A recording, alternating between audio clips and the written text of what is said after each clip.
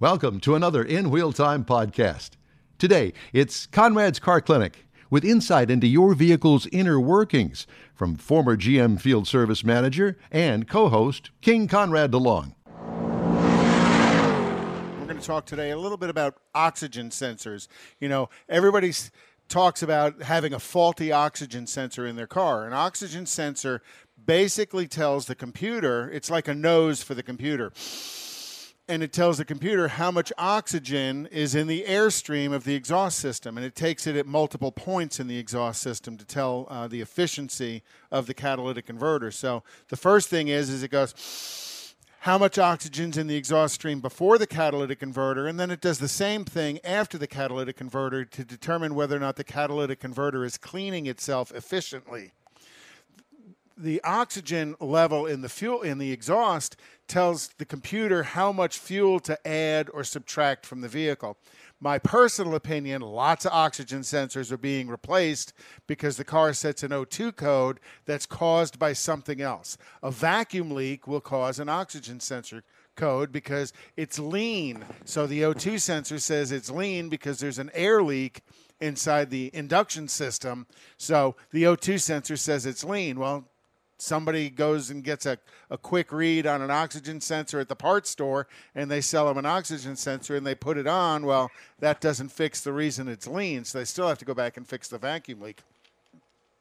But O2 sensors, when they are on, it means it's time to go. When they do turn the check engine light on, either that it's lean or it's rich, it's time to go get your car looked at relatively quickly, because the longer you go, the more damage it's going to do to the catalytic converter. Because if the engine's running lean, the fuel system's going to be adding fuel and your fuel economy goes down. If the engine's running rich, it means it's actually contaminating the catalytic converter. So when that check engine light comes on, go get it looked at relatively quick, and let's figure out what's going on. Because the longer you drive with a check engine light on, the more consequential damage can happen to your vehicle. And let me tell you my experience with catalytic converters. My oldest daughter's old Camaro, it had some sort of problem, and it had to have the catalytic converter replaced on it.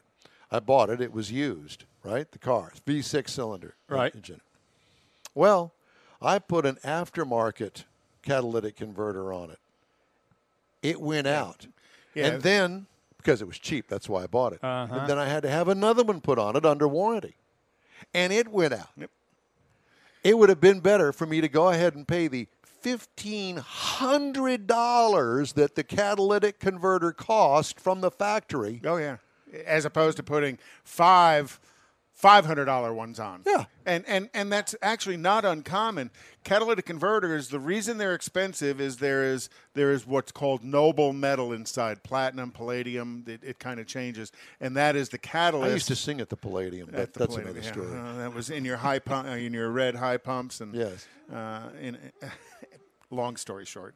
So the amount of that noble metal that's in a catalytic converter determines the cost of the catalytic converter. So a lot of people go in and they fail state inspection because a catalytic converter efficiency code, just put the cheap catalytic converter on it, and it gets them past this year, but it generally won't get them past the second year. So it's well worth investing in a quality catalytic converter $1,500 than a cheap one. And that's not outrageously expensive. There are some that are going to go somewhere north of $3,000 and $4,000 on some of the high-dollar European imports. Because I know that there was a trend several years ago, especially if you had a truck that sat off the ground, where thieves would go and steal catalytic converters out from underneath the car. Still happens today. With a cutting torch or a go in with a sawzall and cut off both sides of it, and then you'd go buy a used catalytic converter, and it was yours at a salvage yard. Hey, thanks for checking us out. In Wheel Time is streamed on Facebook and YouTube and is broadcast every Saturday in Houston on ESPN 97.5 FM.